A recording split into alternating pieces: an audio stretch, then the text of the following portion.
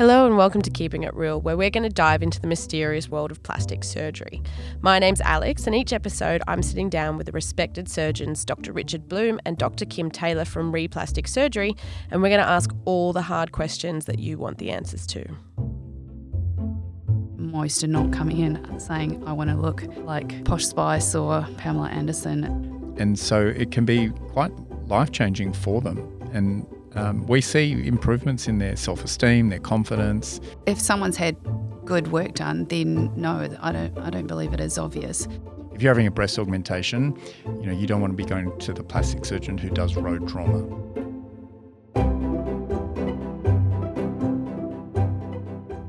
When talking plastic surgery, the horror stories inevitably come out. Unfortunately, with many non-qualified doctors operating both in Australia and overseas, these cases pop up all too often. So today on hand we have Dr. Richard Bloom and Dr. Kim Taylor from Replastic Surgery, and they're going to reveal some of the worst cases that they've seen. Welcome to another episode of Keeping It Real, Richard and Kim. Hi, Alex. Hi, Alex. All right, well, so obviously we're talking about some subjects here which are pretty awful for some people, which is botched cases. How often have you guys come across people that have had work done elsewhere which has not been ideal? Look, it's an increasing part of what we see now, unfortunately. So it might be 10 or 20% of our consultations now, mainly now from local surgery. A lot of the overseas surgery seems to be on the decline, I would say. But there are cowboys out there who aren't properly trained who are doing surgery, and unfortunately they then often end up seeing us to try and get it fixed. Do you think, just back to the overseas point, do you think that's because a lot of people are more aware of the problems, like they don't fly to Thailand anymore to have it done? I think that it is actually still happening, but because there was a bit of a culture change a few years ago here, and that some local surgeons were offering similar priced breast augmentation in particular to overseas. And so patients then were seeing that as a local option for a similar cut price. And, as Richard said, with sometimes the similar sort of poor outcomes, there certainly are companies that are still enabling and helping people to have surgery, inverted commas, holidays in Southeast Asian countries. Maybe not so much right now with the current virus situation going on, but it has definitely still been happening. So Richard, tell me about a case that you've had come in which you want to tell our listeners about. The most common surgery that we see that has been done badly is breast surgery, and of the breast surgery, probably the breast augmentation.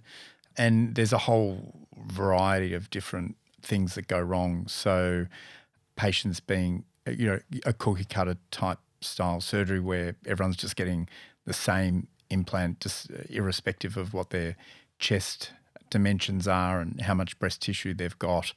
And so often an implant that's too big, or it's placed in the wrong pocket, or the pocket is situated incorrectly, so it's either too much in the midline, or it's too much to the side, or it's sitting too low, it's bottomed out, or there's just no appreciation of the existing anatomy. So they end up with other problems like double bubble and Snoopy dog deformities and the like. What are those, double bubble and Snoopy dog?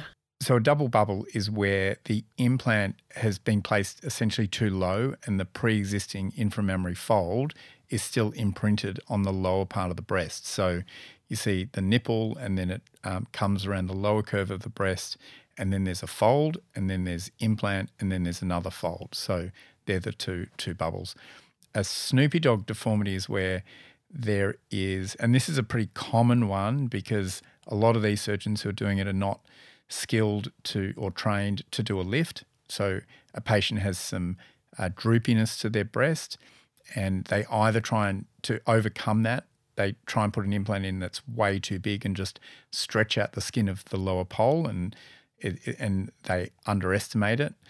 And so there's still breast tissue hanging off the bottom of the implant. And for the women that come in with these problems, I guess how much does it impact them? They're often devastated because they often feel they've done their research, which maybe they've got a bit wrong, and they've put their faith in the wrong people, and they've often spent quite a bit of money, sometimes similar prices to our fees, and they haven't got the result that they were looking for.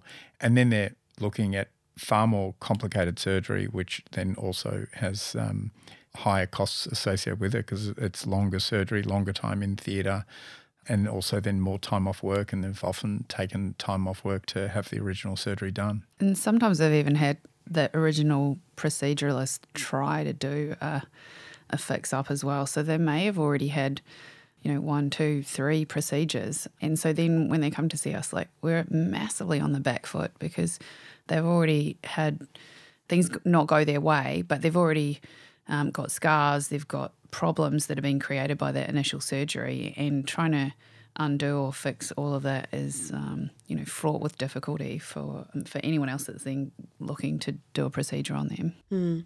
Are there any particular cases that stand out in your mind which really illustrate this problem with in terms of breast implants issues? I have numerous patients that have, I think as Richard said in the last comment, like, that have just had way too big implants placed with the theory that that is going to give them a lift, instead of having an adequately sized implant and doing a lift as well. Or sometimes some of these patients actually would have benefited only from a lift and actually been happy. So in the recent few weeks, I think I've had 3 patients where I've taken out implants and done a lift, and all those patients were like, you know what, that's probably what I should have originally had, rather than getting implants placed. So it's really difficult. Yeah, and we've spoken in previous series about this. That's one of the reasons why Kim and I often will separate out a lift and the breast augmentation, because there's certainly a group of patients who you do the lift and they're perfectly happy and they don't want to have an implant. So a lot of women present with droopy breasts and they think that an implant will is the answer to their problem, but sometimes it's just a lift. So do you think that there is an idea among some patients that if it does go all wrong, they can just get it fixed again? I think so. I think they don't appreciate that it puts us, as Kim just said, onto the back foot, and you're often then using techniques that you wouldn't usually need to use. So internal bra techniques, scoring of breast implant capsules, plicating capsules, even using other materials like mesh to really consolidate the position of the implant, because the soft tissues have just been so stretched and are out of position. So it becomes way more complicated. There's often a solution, not always, but generally there is. So in some patients in the breast implant cases, the right thing to do is just take the implants out and let everything settle down, and then hopefully get back to a level playing field and then start again. And in terms of, we've referred to it before, the kind of one-size-fits-all approach, Kim, have you encountered the problems that can result from doctors that have used that approach? Yes, indeed. So just to sort of step back from that, I guess, is the way, if we're talking about breast augmentation, which is the commonest, one-size-fits-all that approach that some people may have.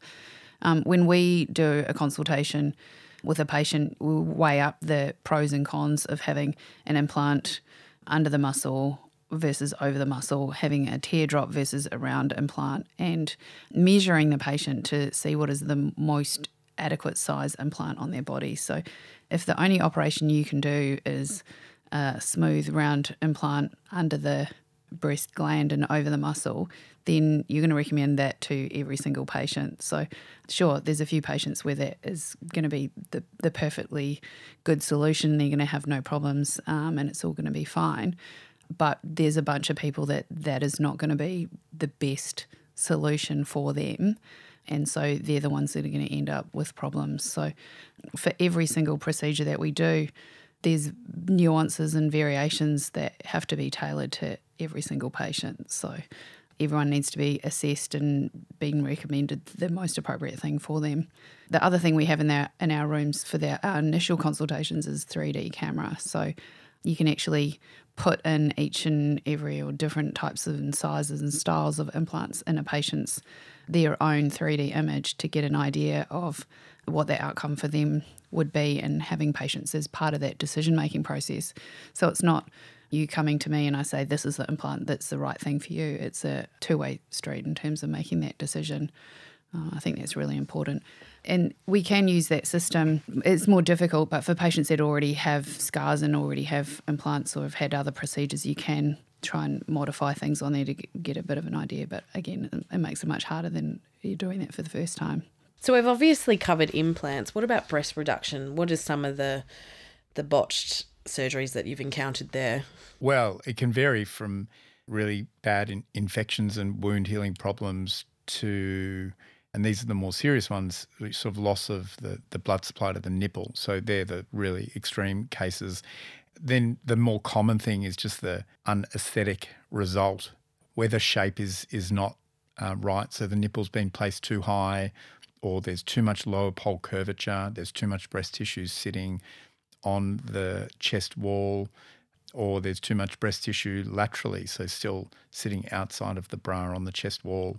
So some of those things are a bit easier to fix than the breast implant stuff. Well, what happens if the nipple doesn't get enough blood supply? Can it die? Yes, it can die. So the blood supply in the nipple, the way we do it now, is actually very robust. So it should be fairly reliable if you know your anatomy. But there are patients for whom keeping the nipple alive is not the right approach. So they've got very large breasts and they want to be small, and then the blood supply to the nipple is going to be so long if you try and maintain it that the best approach is to do what's called a free nipple graft, where you do actually remove the nipple and put it back on as a graft. And that can be a great technique and avoids the problem of, because it's not just the nipple that would die, it's the tissue that's carrying the nipple as well. So then if you use the wrong technique or pick the wrong patient, you end up with tissue that a hole within the middle of the breast, and then that can be really difficult to reconstruct. And I imagine for that person, aesthetically, that's really damaging as well as visually, as well as mentally. Is that the case? Oh, the patients you've seen? Yeah. Yeah, no, it's quite distressing.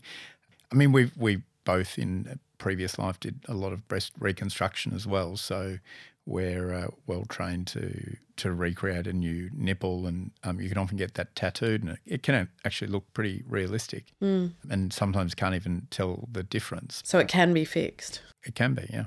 But it can take weeks to months of dressings and to get them healed in the first instance, to get to that point that they can then have it reconstructed. So it's better to identify those patients where that is going to be a potential problem and address that preoperatively and make good surgical plan. And as Richard said, not try and do a pedicle technique using nipple grafts with a good outcome as well. And moving on to tummy tucks, is there any particular patients that you've had come in that really stand out of a job that wasn't well done? I think there's two problems I see. There's one patient that springs to mind is where they went to a practitioner who offered them liposuction where they clearly needed a tummy tuck, and they had significant contouring problems to their skin because the doctor tried to do over liposuck the area, and so everything just got scarred down.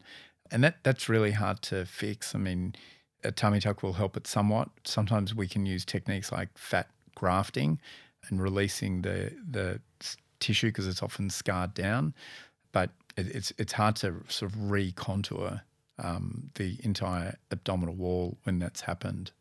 The other thing is scar placement for tummy tucks. So the other big mistake I think people do is try and, when they don't think they can cut out enough skin, is their way around it is to put the scar a bit higher, and it can actually be quite difficult to then lower that scar. And so does that mean it sits, I guess, above the panty line? I guess? Yeah, exactly right. And it can also pull pubic hair up way higher than where you want it to be as well. And I guess, have you ever had, in terms of a tummy tuck, someone come in that it's just been so bad that you haven't been able to fix it?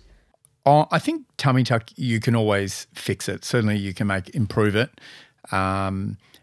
Lowering the scar, you can lower it, maybe can't get it quite as low as what you would have done if you were doing the surgery, but you can certainly get it lower and to a point where it's acceptable. So just on that point, if there are women out there that are really unhappy with how theirs has turned out, there is options for them. Oh, there's almost invariably an option, but it's about then being realistic about what we're trying to achieve, and sometimes it might take two surgeries to get them to the position where they're happy and they've got a good result. The other thing that is a bit more difficult to fix is that large scar around the outside of the belly button, if that's the case. So unless they've still got a lot of extra skin and you can remove all of that, it can be quite tricky to make that scar smaller, I guess.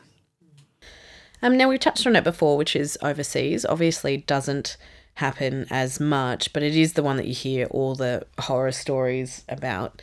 Kim, have you ever had a patient that's come from overseas that had big problems? Yes, I've actually seen a number, but the most recent one that I can think of is a patient that had been overseas and had multiple procedures done, like way more than what we'd ever think safe here, so breast, tummy and thigh surgery. And essentially they had infections of pretty much all the areas and had run out of time and money overseas. And so it had some treatment there, but essentially it got back on a plane, their flight back to Australia quite unwell, and essentially ambulanced off the plane straight to the hospital, and then required multiple surgeries, removing infected and compromised tissue that was, doing really, really poorly, very, very sick and in hospital for weeks, and then reconstructed with skin grafts on their abdomen. So terrible, terrible outcome that, essentially our job was then to save their life and get their wounds healed, and not about an aesthetic outcome. So, for want of maybe saving small amount of money by going overseas, it's surgery, it's not a holiday. And so it's really important that people are doing a lot of research locally, ideally, and finding someone that is close to where they are, that is well trained and knows exactly what they're doing. In terms of, obviously it's all well and good talking about getting a good surgeon, but how do you actually find one, Richard? So I think the first thing to check is the AHPRA website, so the medical board, and look up, if you've got an appointment to see someone, look their name up and see what their qualifications are through the medical board. So if you're seeing someone for surgery, they should be listed as a specialist surgeon. And if you're seeing someone for plastic surgery, they should be listed as a specialist plastic surgeon. If they're listed as a GP, they are a GP and they're not trained to be a surgeon. The second thing I think is to look at a surgeon's website and social media and look at some of their before and after photos. And if anybody's doing a significant amount of work in this area, there should be plenty of before and after photos that you can check and just see that they actually do the work. Then once you meet the surgeon and their staff, make sure you like them and you feel that all of your answers, all your questions have been answered, because if you don't feel listened to before the surgery, it's highly unlikely that you're going to be looked after the surgery. And then another more objective measure would be to look at the hospitals that they work in. So, and again, there are websites you can check and make sure a hospital is accredited. But if someone is operating out of their own office, it's likely it's not a hospital, and they're doing that because they're not accredited to work in a hospital. So you can check and make sure that a hospital that you're having the surgery in is accredited. And obviously Kim and I work with big hospitals that have all the latest equipment and all qualified staff, which makes a really big difference. Do women say that a lot of times that they had an instinct that it probably wasn't the right practice or surgeon? Yep, I think I do hear that a lot. It's often they say they felt rushed. They felt rushed during the consultation. They felt that the doctor wasn't listening to them, or they were taking phone calls on their mobile phone in the middle of the consultation. I hear that sort of stuff a lot. The other red flag I hear from patients is that they felt rushed to book the surgery. So they have a consultation, then immediately after the consultation, the staff trying to lock them into a date and book their surgery and get them to pay a deposit straight away, which is against the medical guidelines anyway. They'd be a couple of the red flags that patients who then come and see me say, that they were a bit alarmed when they heard that. The other things would be that you don't actually meet the surgeon either initially, or it's like a really, really hard process to actually meet the surgeon. And as Richard said about being rushed, I take a thorough, we both do medical history, so we ask about the area that patients have concern about, but other surgeries that they've had, other medical diseases that they may have, medications that they're on, and even that process, which doesn't take all that long, it's like 5 to 10 minutes. Many patients would say to me, wow, you're so thorough, like no one's ever asked me these sort of things before, which usually makes me quite astounded, because I'm assessing whether someone is suitable for surgery, both physically, medically, and it's the right procedure that they've come in to talk about, and also mentally as well. So you do need to spend a reasonable amount of time actually chatting to patients to be able to assess all those things. So finally, as we wrap up, obviously the most important part there, I guess, was that a lot of practices rush women into this. Is there any reason that a woman should be rushing into this, or do they pretty much have as much time as they need to really think about it and what they want to get done? Absolutely. I mean, it's a big decision. And so we would never rush someone to have surgery. We try and fit them into their timeframes always.